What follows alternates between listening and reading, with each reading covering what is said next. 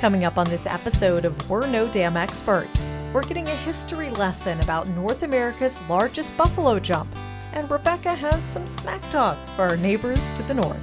Best damn podcast, the best damn town. You want to get up, get ready to get down.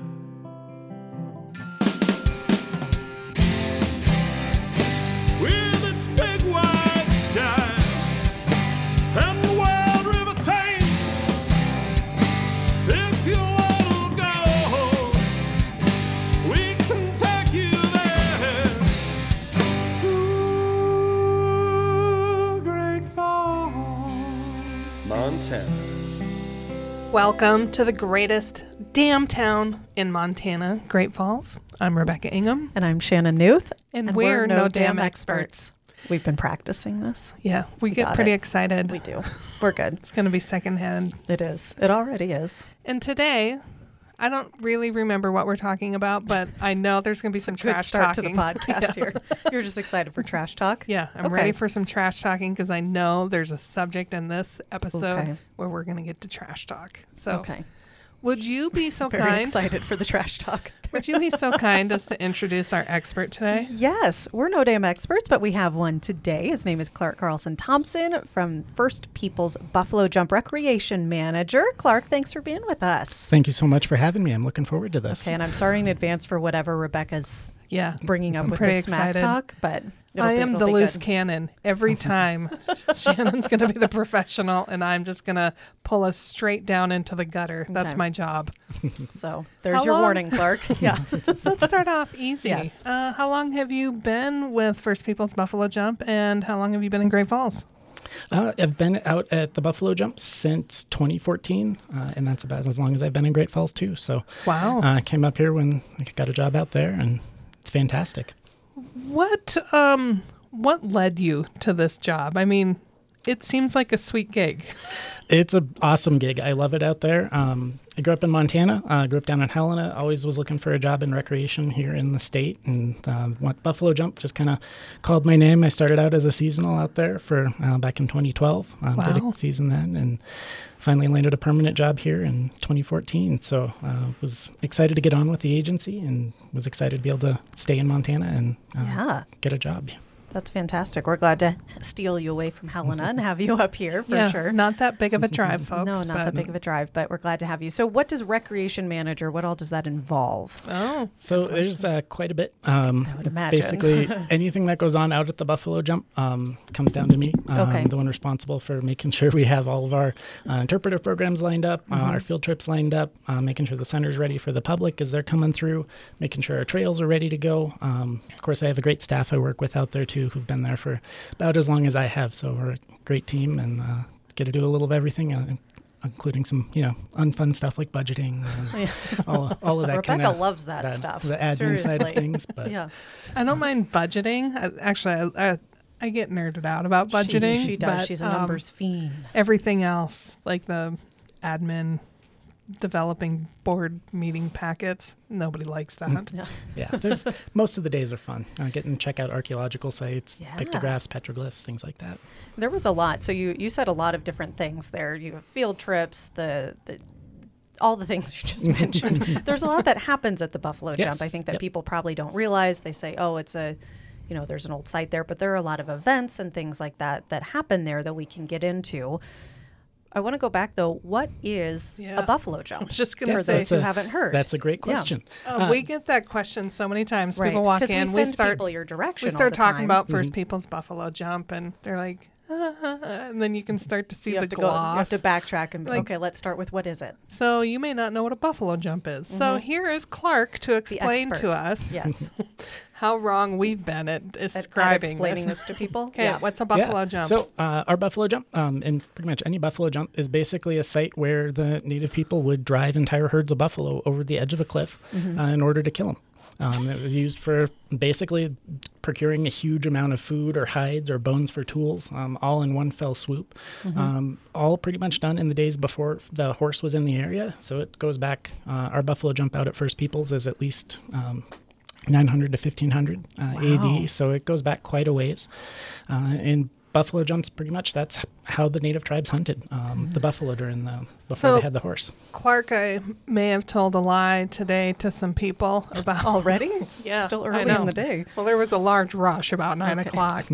How many bison would they drive off of the cliff in general? In general, it'd probably be anywhere from about 50 to 150 animals at a time.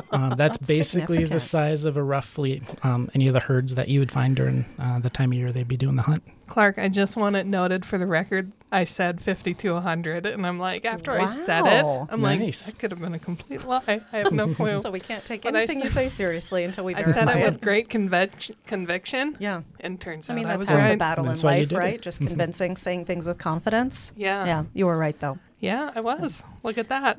So the buffalo jump, some people might say not love that idea or that concept. Tell us a little bit more about the history of that. They use the entire buffalo. Nothing went to waste. There's just tons of different things you can make out of the buffalo. Of course, you've got your meat, which would just come from the muscle and things, but you've also got the tendons, which are used for sinew, for tying the teepees together. You've got the hides used for clothing, teepees. They make what's called the parfleche, which would be kind of like their Tupperware containers that they'd use to transport different items. What was that word? Parfleche. It's basically just, it's an old French word. I'm not sure what the direct translation is, but Tupperware. Basically, it's Tupperware that they'd use to transport things like their pemmican, which they'd be making out of dried meat and berries that they found on the site. And that's the big method that they'd use to transport food. So you may or may not know this answer, but we're going to give it a shot. People have asked the difference between a buffalo and a bison. That's one of our most popular questions. Yes, I would figure it happens a lot there. Yep. We use them interchangeably out there, but technically buffalo are only found in Asia and Africa. See, that's what I bison thought. is in North America. Bison's the American. So buffalo and bison are the same thing here, but in reality, from a genetics or species standpoint, they're two different things. Yep. But we don't have buffalo here. We just call them that. Yep. Okay. That goes back all the way to like the old early kind of fur trappers coming through the area. Didn't really have anything to compare it to. And so we're going to call this a buffalo. Yes. So you can use it interchangeably, but to be technical. Yep. To be correct, you have to, it is a bison. Yes. Or if you're, North Dakota State is bison. Yeah. We don't talk about them. Okay. Moving on. Yes. So first people's Bobcat fan. Yeah. I'm a Bobcat fan. That's unfortunate. I'm a Grizz fan. Oh my God. Why did we even end up in the same room together? Next to each other even. Wow. This is Do you need me to sit between you? Because I don't really care. Well, we both have equal distaste for the bison. Well, there you go. You can bond over that at least. Yeah. North Dakota State. Great Falls High Bison. We all like them. Because they say it correctly. Bison. Bison. Yeah. Right. This is a tangent, but it's a relevant tangent. We're getting back into buffalo jump conversation. Yes. So you told us a little bit about what a buffalo jump is. Ours here, and we'll get to this, will lead to Rebecca's smack talk if I'm correct, but it is known as America's largest buffalo jump. I want to come back to that in a second. I do have a more serious question before we get into the smack talk. Okay. So this was also, my understanding is, this was a unique place because it was a place multiple tribes could meet or use. Is that correct? Yeah. Okay. Yeah. So there's about 13 different tribes that have some sort of oral history connecting them to the buffalo jump that we have out at First Peoples. So it was a popular place within the traditional Blackfoot Confederacy territory, but there were other tribes that'd be coming out using it. It was a kind of a popular place for folks to go to hunt the buffalo. It's basically just an ideal situation for a buffalo jump out there. And I've heard it's a more peaceful place, possibly for that reason, because multiple tribes came to use it. Some of the oral histories talk about how it was known as a place of peace and cooperation, and so as the tribes would come out there, if there's another tribe there, maybe they're not getting along elsewhere, but when they're focused at the buffalo jump, everyone's going to be working on the same hunt, because when you got 150 buffalo going over the edge of that cliff, you want to have as many people there as you can get. Exactly. That's interesting, but it's neat that was known as a place of peace as well. I think it's the neatest thing about the buffalo jump is that it was basically, it's Blackfoot land, and the Blackfoot are like, no, come use our jump, basically. Open the doors and welcome them in, all the other tribes, because there could have been a lot of war, a lot of turmoil with that many different tribes using the buffalo jump as a place to get their groceries, basically. So that is a really... The Walmart of the day, if you will. Yeah. The Tupperware and everything. Yes. Exactly. Okay. Now go for it. Go for your smack Here we talk. go, Okay. Clark. There are some people to the north of us. They will remain nameless, the people themselves. But in Alberta, they have the Head Smashed In Buffalo Jump, and we will get people in here, and they're like, "Whoa, I've been to Head Smashed In," or "I know about Head Smashed In," and they want to claim that they are the largest or that it's the biggest. But in all reality, they can think that. But we are North America's largest buffalo jump. That's correct. Correct. Aha. Got So 3 correct. miles of cliff that they'd run buffalo off. It's kind of a big horseshoe shape. So you've got 3 different sides to our jump with a Wow. bone bed anywhere from about 12 to 22 feet deep around the edge of that cliff. Wow. There it is. It's huge. So Head Smashed In, stop it. Suck it. It's Have you ever been to Head Smashed In? I have been up to Head Smashed In. Oh. Why do they... I won't go because they keep saying they're so huge. Why do they think they're so big? Is it because it's tall and It's not taller. wide? They've got a much taller cliff. It's about, I think, like 50, 60 feet Taller? tall, whereas our Okay. cliffs are only about 20 to 30 feet. Okay. Then they should distinguish. They could say they're North America's tallest, Right. but largest or biggest is not Largest, correct. we've got 3 miles Yeah. total cliff, all in Yeah. a nice big shape. So Yeah. acreage-wise, totally blow them out of the Far water. outbeat it. Okay. Take that, Head Smashed In. Take that, Canada. No, we love you, Canada. Come see us. Yeah. Come see us and see. We can prove to you. Well, We have the largest. here's the thing. Take them both in, Yes. and then you can claim whatever you want. We know the truth. First Peoples is going to be larger. Maybe not taller, but larger. You're in height didn't matter.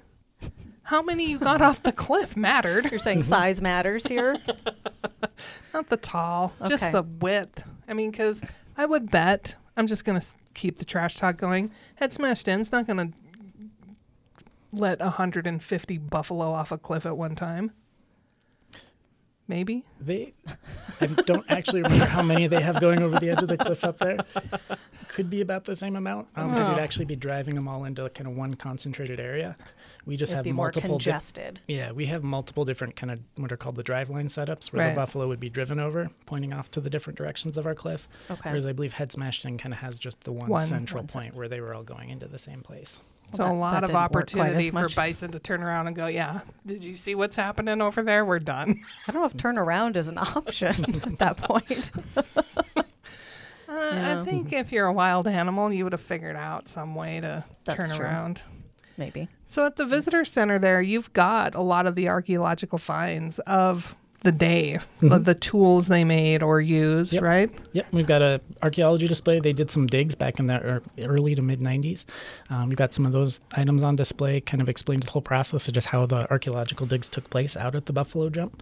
A lot of folks actually walk right by that exhibit without realizing it's there. It's at our park classroom, which is just right off our main kind of area of the exhibits. But it's a great exhibit. It's got artifacts on display. We've got stuff from the Buffalo Jump days going back to the Ice Age. They've got a couple skulls from some of the really ancient bison before the kind of modern day ones that you see. So even bigger, as well as all the way up through homestead days and quarrying days where that took place out at the park as well. Wow. And in theory, are there still bones and things up on those cliffs that haven't been uncovered yet? Yep. There's most of the park has not been excavated. Okay. Surveys have been done kind of over most of the park grounds, but for the most part, the digging itself was just in a couple minor areas kind of right below the cliff. Okay, so say I'm hiking up there and I dig and I find something. Am I allowed to take it? What's the rules on that? So anything you find in the park, you need to leave it there. Feel free to, take pictures of it. If you're really excited about it, come let one of the rangers down at the station know and because it's our job to make sure that stuff stays safe, stays in the park, so other folks can enjoy it. And then also it's available for folks if they are going to be coming out and doing any sort of studies, that it's still there and in context, which is a big deal for archaeologists. Yeah. So if Shannon shows up with a shovel and big pockets in her pants, you're going to know something's up. I'll just have an innocent look on my face. Someone's going to definitely come talk to her if we see some shovel. Follow me. Shannon, what kind of hike are you doing today? I just like to hike with a shovel. It's fine. It's not weird at my all. Walking stick. Yeah. And you can, so speaking of walking, you can either drive. There's two kind of different options to get up to the top. You can drive or you can hike up there as well. We've got a 3-mile loop from the visitor center up to the top, takes you to the same spot as the parking area, and then it walks you back down. There's an interpretive guide for folks to do it kind of self-guided. There's 16 different stops, a couple different archaeological sites as folks are going that we've labeled and identified, so you can learn about the blood kettles, which are where they would process and make the blood pudding. That does not sound according to some, the kids went crazy for. Well, they made it kind of taste like ice cream. Yeah. You add pudding to something and it makes it more appealing. Yeah. So it's one of those stops on the way, teepee rings. You'll be right at the base of the cliff as well. And then if you're interested just driving up to the top, you can pop down just below the cliff as well. So there's lots to see there, and there's still little bits of bone and flakes from the stone tools that they were using. Wow. So what's the best way for someone to experience the buffalo jump? So they show up in the parking lot and you want to tell them this is the way to get the most out of your experience here. What do they do? I think the best way to kind of experience the buffalo jump is getting out on the trail. If you can take that 3-mile loop, you're going to see some great scenery in the area. You get views all the way up to the Rocky Mountain front. There's actually, when you're up on top, you can see 5 different mountain ranges from up there. Wow. I didn't realize there was 5. It's quite a lot you can see when you're up there. 3 different buttes. It's spectacular. You learn all sorts of facts about the prairie, the history of the park, not only just the native history, but there's also some homesteader history as well as the quarrying history there at the park as well.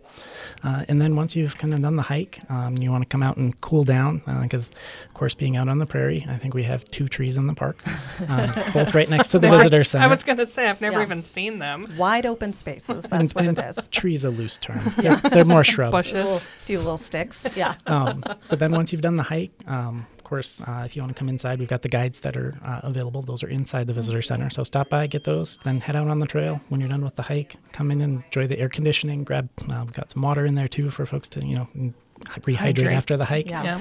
But then you can really get into depth with the different stories that we have. We have interesting information on the different tribes here in Montana, but our kind of main feature is our exhibit on the buffalo jump. It tells the story from the Blackfoot perspective as they folks go through. There's a story that plays, kind of motion censored, that recites a really popular book called The Buffalo Jump. And you get to hear the story from the perspective of a young man, the buffalo runner, who was the one who was leading the hunt. You got excited about the motion sensor. Yeah, I did not know there was the technology there. I've been out to the buffalo jump a number of times, but I'm usually cornered into the classroom. I guess maybe they didn't ever want me you to in go the back. Yeah. Like, oh, saw hi, you you're coming. here. You need to go right there. This is where you're headed. So so it's a prairie. It's hot. If you're going to hike, there's snakes out there. We do have Just a lot of want people snakes. to be aware. Yes, we do have. We do keep the trail mowed down, weed whacked, so you can hopefully have a good view of anything coming up ahead. But of course, this is the snake's home, so they're out and about, slithering around. You're in their house. You may encounter them. We do have the prairie rattlesnake out there. Usually, folks are seeing those. If they do, it's going to be up closer to the cliffs, where the snakes can kind of dart in and out of the rocks. So folks do need to be mindful of that. And if you're bringing your pets, we do allow pets in the park. Just make sure that you keep them on a leash because we want to make sure everyone goes home happy and healthy. Yes. Yeah, great idea. So you do guided hikes every now and again, but that's not a standard feature? We do them usually a few times a year. Usually we do more of ours in the winter. Okay. And we do those hikes out to our pictographs and petroglyphs. And we do those in the winter because, of course, the snakes are down in their dens, so we don't have to worry about them. I like that part. But the guided hikes are, we try to do one of those once a month, usually roughly October through March. Okay. Let's educate our listeners as well as maybe some of the hosts here. Pictograph and petroglyphs, what are those? They're both different types of rock art. So we have some pictographs, which are items that are painted onto the rocks. So we've got, it's about half dozen or so pictographs that are most likely about 500 to 1,000 years old. Wow. They're made with a red ochre paint and just painted directly onto the sandstone. My favorite place in the entire park we lead folks to it during this hike is our wall of handprints. There's 50 handprints Really? at least in one little kind of concentrated area. Most are real faded, but we've got some enhanced imagery of them. And so you can really just see how much they kind of pop. And it's on the 50 cliff. that you can still There's about, see. archaeologists have identified at least 50 in that general area. That's incredible that after all that time, even though faded, that you can still see that. That's amazing. It's my favorite place because how better to connect yourself with the place than looking at your hand and looking up on the wall, and it's literally same size, just someone else was there 500 years before, and there's still that evidence. And I can't get my bear paint on my house to last longer than 5 years. It's a different time, yes. You just need to use that red ochre. Yes, there you go. I don't mind a red house. Let's get it done. There you go. They'll last way longer than any of us. So I didn't realize, I've been out to the Buffalo Jump numerous times. I didn't realize that there were the pictograph. Where is that area? It's not on the main trails at all. Okay. It's off kind of towards the west of the park. Okay. And so that's why we do them as a guided hike. So that way we can have the rangers out with the folks and people kind don't of showing get you lost exactly. wandering around out there. Don't get lost. Yeah. It's right at the base of the cliff. There's lots of kind of scrambling around rocks and shrubs and things like that. So you don't advise people to do this independently? They're welcome to explore especially in the winter when the snakes are down. But I've gone out there in the springtime and I've never seen so many rattlesnakes walking through the tall grass around those pictographs. So I think I almost stepped on 3 or 4 one time. We will add that to our winter list of our itinerary, though, because there are plenty of things to do here in the winter. And that's another one that if you're not a skier or something like that, this is something you could do in the winter. And it sounds like that's the best time to do it anyway. Yep. Right. Stay away from the snakes. Yeah. So we covered Pictographs. What is the other one? Petroglyphs are basically etchings into the stone. Okay. Those are made usually with a stone tool or a metal tool. And one of the cool things is if you know it's made kind of by a metal tool, it's got like straighter kind of etching lines, whereas a stone's going to be kind of more jagged. Okay. And you also know that means it was after about 1700s or so when metal tools kind of started advancements making there. their way in here. Okay. So we have a couple of those in the park made with metal tools, so we know those were kind of much later than the pictographs that we have. Wow. So there are many ways to enjoy it. Do you have any more questions about Not about this. Okay. Thank you for educating our listeners. All of us, yes. That's what I'm here for. So we can go hike out there. You can look into the interpretive center, but there are also a lot of neat activities that you do all year round. One of them that there we go. One of them that I wanted to make it to and I haven't yet. There's a yoga, like a sunrise yoga you can do on top of the cliff up there. How did I not know about this? Yeah, we just started this program a couple of years ago, but we've been doing it. Usually, we try to do it around the solstice, kind of that last part of June. Perfect. But we had about 15 folks come out for it this year. They got to go up to the top. They did their about an hour of yoga with one of the local instructors here in town, and they just had a blast. Everyone came down, big smiles on their face, looked nice and relaxed. And it was a beautiful morning for it. I think it was, maybe 60s, sunny, just perfect. still, which is quite odd out there since we get our fair share of wind. Especially up top there, I imagine. Yeah. So that's the yoga one I want to do. Do you make the yogis walk all the way up to the top, or do they start at the top? They start up at the top. They drive. They could do the walk, but... If you want to get 3 miles earn in your before, yoga. Yes, earn your yoga. No, that's on my list of ones that I just haven't been able to make it yet, but I want to do that just to see the sunrise from up there. It's just such a gorgeous. I mean, it's worth, if nothing else, it's worth just going up there just to see the views. Like you said, 5 mountain ranges. Yep. Is that right? You can see the From Rockies, the Highwoods, the Big Belts, the Little Belts, and the Adels. Oh, wow! So I didn't realize it was 5. Yes, all sorts you can see. So the one event that I have been out to, which is coming up, is the Buffalo Kite Festival. Yes. Yep. We are excited for that. And I'm just going to say, I went out Smile on her and face. I got to make my own kite and then fly it, and it flew. Wow. Yeah, I still I'm have impressed. it, and I fly it in my yard. So I just want to say, it is not just for kids. Yeah. You're going to want to take your family out there, but you as an adult and a parent, a grandparent, make your own kite too. Yeah. It Did is you so much decorate fun. it? Yeah. What did you decorate it as? I did a lot of stripes and circles. I did a bunch of different patterns. I will give you a tip because I was with someone. Pro tip. I was with someone who did bands of color. Uh-huh. don't put a lot of ink on your kite. Oh. So does it weigh it down? It doesn't fly as good. Okay. This was just bands of solid color. Which seems like that would be pretty because it's gorgeous. It's gorgeous when it's flying, but it doesn't when fly. When it's flying is the key. It doesn't fly well. Mine flew really good. Wow. Not that it's a competition, but it was so much fun. Yeah. Absolutely so much fun. And I was nice. The child I was with that made their very heavy that you were competing kite. With? Oh, this was the child that did the bands of color? Yeah. Okay. The child and my spouse.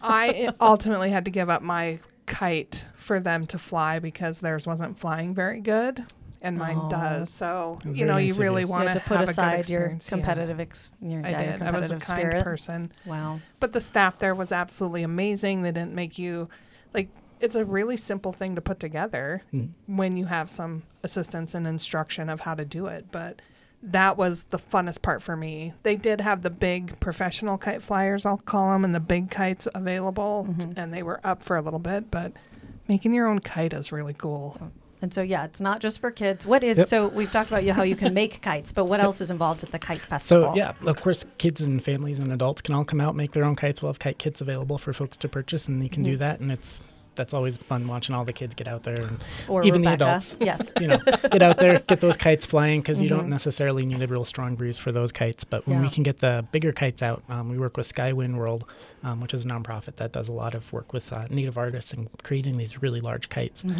So if we get a nice, strong, steady breeze, we can get those big kites up there.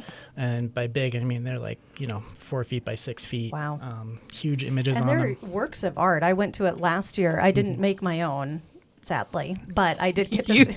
I missed out. You missed out. But I did get to see. They're literally works of art on these kites, which I'm glad I'm not attempting to fly them because I would totally demolish these beautiful artworks. Or take someone out. I can foresee that happening. So I don't know if the kite flyers are listening, but I will tell them. If you have the interest in handing that kite off to someone, don't. You don't know if they're going to crash it into the ground, fly it into someone. Just I think she does give you the opportunity to fly them. Ooh. Brave soul. Yes. Be right there to just don't grab stand that. by. Don't stand close. Yeah. And so that's coming up. So our podcast will come out on Friday morning. So if people want to make the drive to Great Falls on Saturday, it's this Saturday. It's Saturday and Sunday. Saturday and Sunday. Okay. We've kind of tweaked it up a bit this year. We're going to have more activities available. We're going to be making cattail dolls. We're going to have a station for that. So folks can... what is this? It's kind of what it sounds like. You're going to be crafting out of cattail reeds. Okay. Making yourself little dolls, just like the kids would have played with back in the day. Yeah. We're going to have some traditional Native games stations where the folks can be making their own pieces for those traditional games. We're going to be doing Run and Scream Sticks, which was a really popular game. Kids really love that one because it involves two of their favorite things. Running and screaming. Okay, yeah. So we're going to have the energy out. Exactly. And then we're also going to have a bunch of different vendors out there at the park. We're kind of trying to get it to be more of a craft fair. So we're going to have some local vendors, some Native vendors out there. We're going to be selling works of art, different crafts. Yeah. And then we're also going to, Nana's Tacos, Vintage Nana's taco truck is going to be out there too. So we're excited to have all our different vendors, and we're looking forward to a bigger event than before. Yeah. So as you're listening, Friday morning, folks, stop what you're doing, change your plans, get in your vehicle, drive to Great Falls for Saturday and Sunday, because the kite alone, making your own kite was well enough for the weekend. But all this other stuff, it sounds super puts fun. It over the top. Yeah, come out for the day. It's going to be 10 a.m. to 4 p.m. each day. So come out. There'll be food out at the park for purchase. So grab a bite while you're there. And is it free entrance to get there, and then you just purchase like a kite kit or food or things like that, or is there an entrance fee? If you're in a Montana vehicle, your entrance is covered. When folks register their vehicles here in the state, that's where state park fees come from. So Montana vehicles, there's no fee. If you do come in an out-of-state vehicle, there is an $8 charge, but it's just per car. and that also gets you into any other state park like Giant Springs. Gotcha. I was just going to ask that. Is there like a pass? Is it good for 7 days? How does that work when you're from out of town and you come to a state park? Yeah, so it's all just if Montana vehicle, you're good to go, no worries there. But if you've got an out-of-state vehicle, it's $8 per day, and that's good at any state park you go to. So if you're going to be in Great Falls, hit up Giant Springs, hit up the Buffalo Jump, Tower Rock's just a little ways down the road. For $8, you can get you and anyone you can squeeze into that car per day. Per car. And that's per day. There's also a week-long pass that's available. Those are $35, and then there's an annual pass for $50. And those are good at any of the state parks. There you go. Okay, good to know. Other events coming up this summer? Yeah, so all summer long we run our Junior Ranger program. That's 10 weeks. It's on Thursdays. We've got a bunch of different topics. We just most recently had a bison biologist out who just talked to the kids about kind of the bison and how they were their kind of historic features here in the state. Yeah. We've got one on soil microbes coming up, as well as nature journaling. We've done ones on bears before. We've got a couple on different native crafts. We're going to be doing I'm trying to think. We did a prairie fire ecology one, which was really fun. Oh, interesting. So we lots do of science. Lots of different ones out there. We try to change the topics up year after year because we get a lot of the same kids coming out. But we get probably average about 40 kids a day coming out to the park. Holy we do moly. 2 sessions. Those are Thursdays. If anyone's interested, call the park. We'll get you hooked up with our information on those. And then at the end of that, if the Junior Rangers attend a certain number, they get their Junior Ranger badge, a certificate. Oh, nice. And then for the ones who come to quite a few of those, we do a camp out for them, which is really special because, of course, we're a day use only park, so you don't really get to camp out there. But we do a special exception for the Junior Rangers, and we do a camp out. What's the age cap for this program? I'm interested. Well, we're always looking for volunteers. Oh, okay. Okay. That could be my workaround. Do I get a badge if I volunteer? We can hook you up with a badge. Oh, see? There you go. What I want. That's I've the got motivation. more badges in my drawer. We'll get your shirt all get badged badges. up. Yeah. And then our other big event of the year, we've got our mammoth hunt. So if you've ever wanted to throw kind of primitive weapons, we do the atlatl, which is kind of one of the oldest weapons. It's basically a spear thrower. And so if you've ever wanted to see how they hunted before the bow and arrow, Wow. it's a difficult one, but we've got some experts who are out there who help folks kind of learn how to do that. And Jim's his name, and he's fantastic at it. I've been out there for a number of years, and I would still starve. If it was me out there with that atlatl, I'm not good with it at all. But we've also got stations with bows and arrows. We'll also do some hatchet throwing, tomahawks, and so folks can come out and try some primitive weapons, and that'll be in August. Okay, that sounds fun. And what's the word? Not humiliating, but humbling. Humbling. There you go. Yeah. It will likely be humiliating as Also well. humiliating, but fun. Yeah. And when is that? That is the second weekend in August. Okay. So I think it's the 8th and 9th. Okay. Perfect. I believe. Yeah. So does the First Peoples Buffalo Jump still host a powwow annually or not? This year, they are going to be doing the powwow at the Centene Stadium. Oh. That's the Little Shell powwow Little that's Shell, traditionally been out there. But hopefully next year we're going to be back out at the Buffalo Jump. So after COVID, I know they had a couple of years and they're kind of getting that going again, and we're excited to hopefully be able to host that again in the future. Now, did I hear you mention as part of the Junior Ranger, one of the classes was about bears? Is that right? We've done kind of Be Bear Aware, where we Okay. taught the kids all sorts of bear biology, kind of the different signs and things about bears, because, of course, being out on the prairie and being around Great Falls, the bears are starting to move out onto the prairie. Right. So, Well, and originally they were more prairie Yeah. animals, is my understanding, and Yep. we're seeing them more in the prairies around Great Falls. Have you seen them out at the Buffalo Jump in recent years? We've not seen any at the Buffalo Jump. Okay. So we're still. Bear If you're looking, Yeah. we've got rattlesnakes, Yes. but no bears as of Okay, yet. so one thing at a time. We'll deal with the snakes. Yeah. All right. Okay. Not yet. Like you're planning to bring them Yeah. in. Not yet. Eventually. We'll work them in. I'm sure they're going to Yeah. make their way this way eventually. Yeah. Yeah. Okay. Anything So else? we've got the Junior Ranger program, the hatchet throwing mammoth hunt, the Buffalo Kite Festival this weekend. What other events? Kind of our other big event that we do is during Western Art Week. We do an art show out at the Buffalo Jump where we host Native artists and they show off their crafts. We had this last year was, I think, our busiest one. We probably had over 100 folks out there. We just do kind of a quick show. We do a one afternoon. That morning we do a rock art hike to kind of tie in the different kinds of art. So you can go from thousands of years ago to modern day pieces. That is really neat. I just totally forgot what I was going to ask you. Oh, you said earlier that the difference between buffalo and bison is one of the more common questions you get. What other kind of questions do people ask you? One of the other common ones is, what is a buffalo jump? Okay. Yep. We covered that. We covered that. And then probably third would be, where is the bathroom? The same here. Yes, the same things. Yes, we do get multiple of the same questions. Yes. Not usually the difference between a buffalo and a bison, but what is a buffalo jump and where's the bathroom? Yeah, we get that. So you have bathrooms. We do. Okay. They're right, like before you even get inside the main set of doors to the exhibits. They're just right there. They're available in the foyer. Okay. So we had the really unique opportunity to film our meeting planner video at the Buffalo Jump, and it was really important for us to start our meeting planner video with the concept of a place that people traditionally have met to do a lot of things. And the video we captured was so stunning. I'm so glad I wasn't having to be there that morning. It was very early in the morning, wasn't it? Yeah. However, I'm sad because once I saw what was captured on the video, I'm like, man, that'd have been cool to see. And we had our really good friends help us out with that and had native dancers and drummers and a teepee set up. Is a teepee always set up? During the summer, we usually try to have two set up. So we've got one that would be about the same size that people were living in when it was the dog days, or those days before the horse, when the jump was kind of at its heyday. And that's the littlest one you see out there. And then we have kind of a more modern size one, which, and people can go in either of them, but we've got the really big one, which is about probably 10, 12 feet in diameter, and our little one's about 6 to 8 feet in diameter. How many people would live in a teepee back in the day?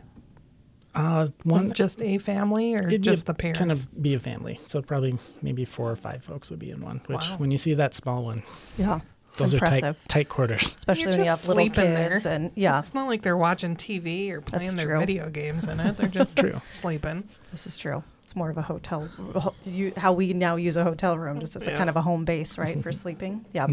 Are there misconceptions that people have when they come out there, or stereotypes that you hear, or just what are things, kind of the things weird off the wall things? Yeah. Kind of the biggest thing is that a lot of folks just assume this is only, like 100 or 200 years ago. Okay. And so they picture the tribes using horses to kind of herd the animals like you do with like a cattle drive or something, and herd them over the edge. But once they had horses, they were able to just ride those horses out into the buffalo herds, take the exact number of buffalo that they wanted, have the horse to be able to pack everything back to camp. Whereas before that, it's real hard to sneak up on a herd of buffalo by yourself.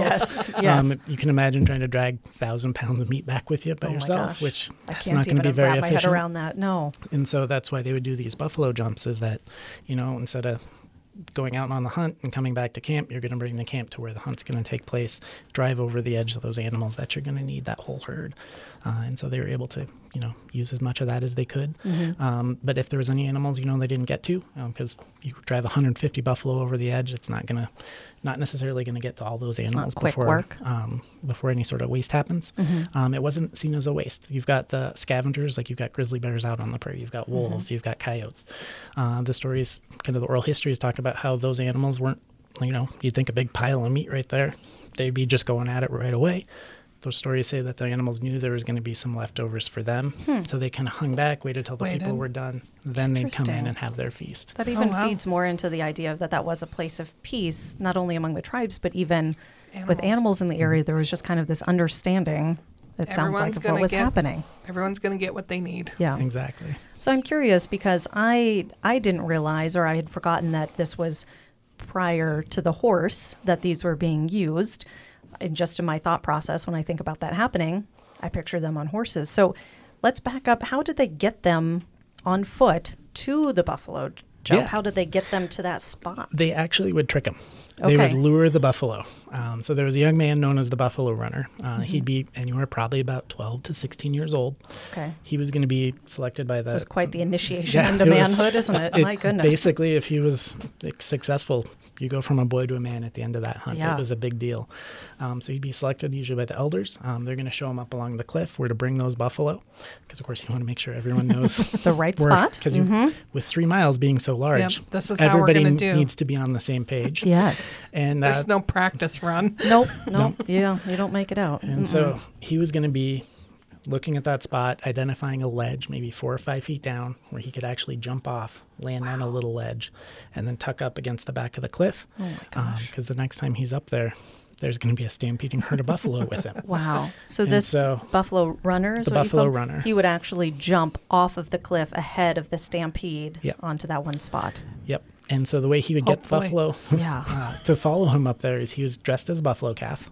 Okay. And he's going to head out, looking around the prairie, trying to find these buffalo herds, which out at our buffalo jump, you've got just tons of area where you could have seen the buffalo. You've got the Missouri River Valley, the Smith River Valley, the Sun River Valley, just huge grasslands all throughout the area. And so that Buffalo Runner going to find that herd, going to be heading out towards them, bring a couple other guys with him. They're going to dress in wolf hides, and they are going to be all looking for that herd. There it is. The so wolf. he's got a couple guys to help him out. Okay. But first thing he needs to do as the Buffalo Runner is identify the leader of the buffalo herd. And during the late fall, early winter, when most of these hunts took place at our jump, you've got these herds that are mostly cow-calf pairs and a few young bulls who hadn't quite left home yet. The big adult bulls, they're off on their own. It's after the mating season. They don't really need anything else to do. Yeah. They're just like, we're done. Yeah. So that was fun. See you next year. Yeah. And so you've got those, the cow-calf pairs mostly. The herds are led by the oldest female in the group generally. And it's her job to kind of keep that herd under control, keep them safe. She's the one leading them across as they're grazing away. It's quite the job. And it's a challenging job. You can imagine I can't even imagine doing anything like that. Well, and more importantly, you just got tricked to lead the entire herd off of a cliff. Right. That's what I was thinking too. Is like, ooh, whoops. Man. Well, yeah. I mean, spoiler alert, but yeah. She's not going to have to really suffer any consequences for her mistake. This is true. That was her last act. Yeah. Yep. So that Buffalo Runner is the calf. He gets out about 30 to 50 feet in front of her. He's on all fours, and he starts mimicking the calls calves are making to their moms. And that's the moment those guys in the wolf hides, they start crawling around just enough to kind of agitate that buffalo herd. And so you've got cows and calves, bison cows and calves, looking around, seeing that, looks like there's some wolves. Hey, let's get the calves to be in the middle of the herd. And you've got the healthier adults on the outside. Okay. So the calves are making kind of a distress call, calling for their moms. They're trying to get out and get back into the herd. Of course, the Buffalo Runner doesn't have a mom in the herd, but he's mimicking that call, those distress calls. That lead cow wanted to keep everybody safe. She starts walking out towards him to nudge him in, and that Buffalo Runner tries to pretend that he's just scared, doesn't really know what to do, and he moves away from her, further away. This is a tragic story from the buffalo's perspective. Yeah. I feel super bad for the lead buffalo now. Who would have known? She's just doing her job. Yeah. She wants to get that Buffalo Runner safe, and he's just going to keep moving further away, calling. The rest of the animals in the herd see, our leader's on the move. We better, we all keep gotta going. go. So let's go. There's wolves. So we better make sure that we're going. And eventually that Buffalo Runner, he's, got to stay in costume. He's on all fours, crawling across the prairie. I don't like crawling around on the prairie at all. There's cactus and snakes and all sorts of things. Gosh. It was a big job. You may be going for a couple hours, maybe, I was going to ask how long this process takes. It's as fast as he can get that herd moving. So if he's good, quick. Yeah. Yep. Yeah. Wow. And so that Buffalo Runner would be leading the animals. If he's really lucky, maybe they were kind of off to the west, so you don't have really an uphill stretch to get him. Oh, wow. Yeah. Because our cliffs, that's kind of where we open up as the horseshoe. And so that Buffalo Runner would be working on leading them up. You got the guys in the wolf hides kind of just milling about the back of the herd. And so you've got 50 to 150 buffalo just moving across the prairie, kind of slow, steady. Because buffalo, when they're at a full stampede, are going to go about 35 miles an hour. So the Buffalo Runner doesn't want to trigger that stampede too early. Soon. Because you can imagine humans aren't that fast. No. Nope. Not for that long, at least. No. Yeah. And so while that's going on out on the prairie, you have other folks on the top of the buffalo jump building what are known as the drive lines. And the drive lines were kind of rock cairns that were kind of dotted in kind of a V pattern. If you were to look down from the sky, you'd see just kind of two lines with stones closer together towards the edge of the cliff, almost coming together, but not quite. As you get further and further away, those stone piles are placed further and further apart. You've got folks on top who are building those, maintaining ones from previous hunts, and then also working to put in things like they're going to put any sticks they can find in there. They're going to be putting bones. They're going to be doing whatever they can. So when the buffalo herd is up there, there's going to be people up behind those stone piles too, and they want to make it look as solid as possible when that buffalo herd is starting to stampede. So they go in a specific direction. Yep. And so they're all going to be going to that same spot. Those drive lines come together basically where the buffalo runner's got the spot picked out ahead of time. And that buffalo runner, he's going to be leading slow and steady. There's evidence of the drive lines at our buffalo jump going out at least a mile away from the edge of the cliff. Wow. Holy. So you've got there was quite a bit of kind of landscape architecture going on out there. But these drive lines, as the buffalo runner would be entering with the buffalo herd behind him, the folks on top are going to, of course, see the buffalo and bison coming through. They're going to take positions hiding behind those rock piles. They're going to also make sure that their best hunters and marksmen, they're going to be down below the cliff because they have an important job too. They're going to have to finish off any animals that don't die in that fall.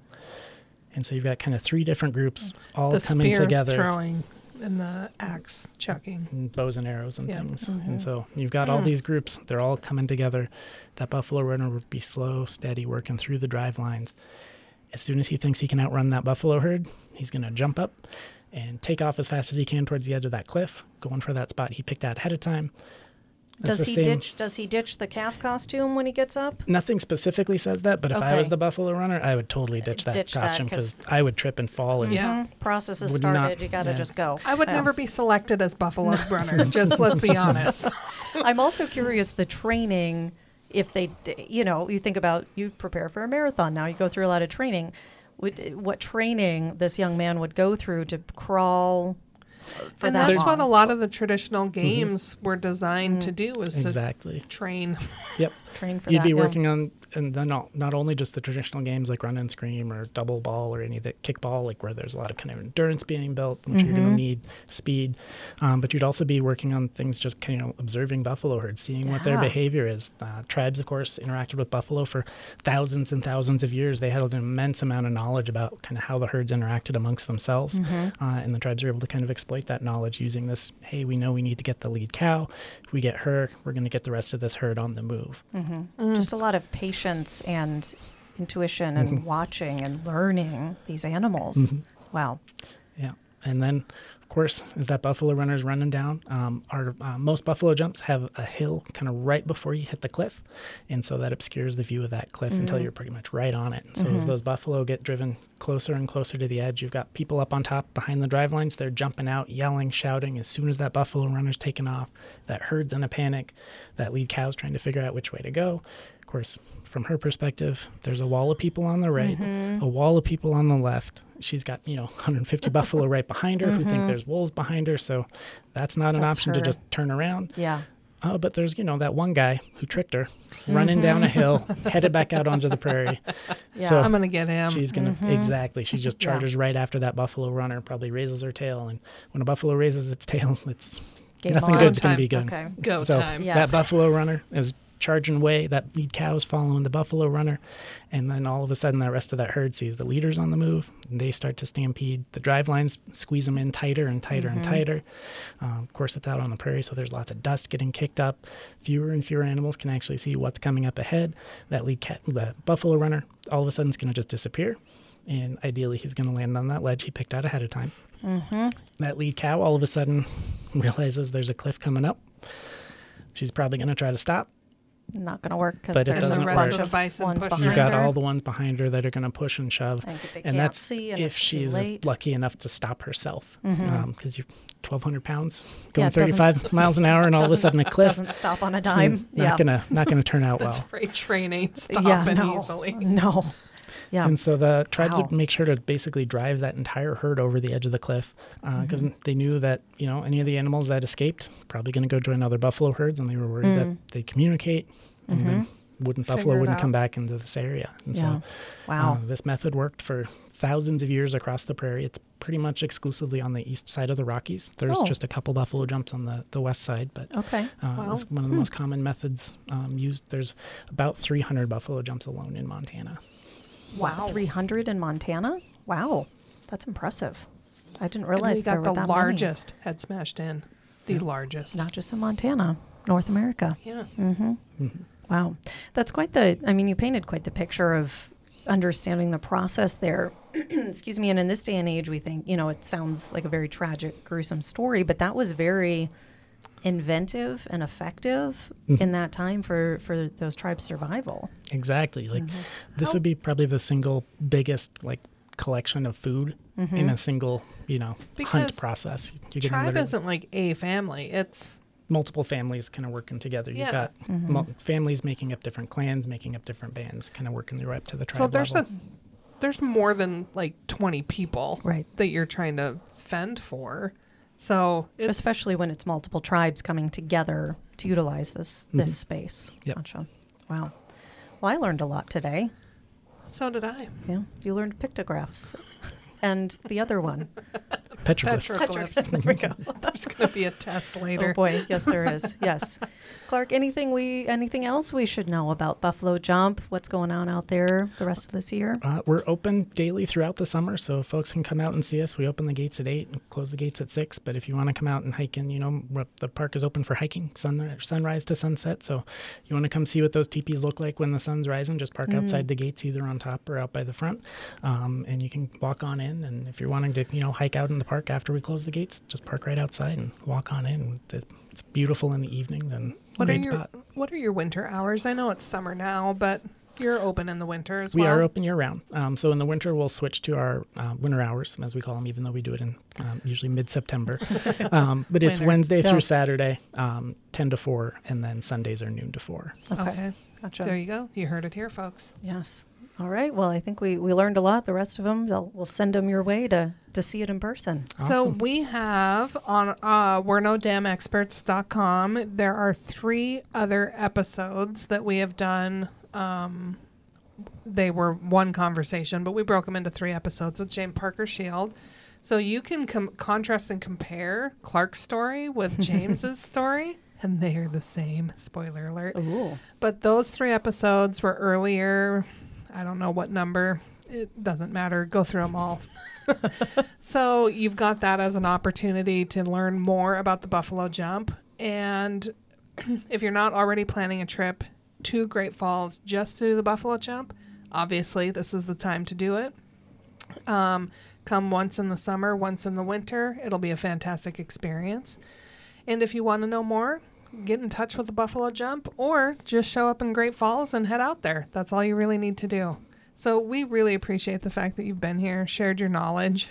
Yep, happy to. Been the expert on our podcast. Yes. This has been a blast. I love this.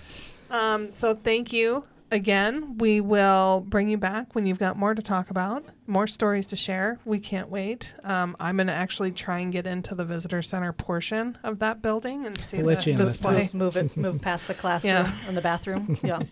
Usually there's just people there like, no, you're going this way. Okay. So I'll get that done and we'll be able to share some more information, and then maybe we'll send Shannon out for one of those winter hikes so she can see rock art. I think that'd be cool. So thank you so much, and thanks for volunteering to do the winter hike.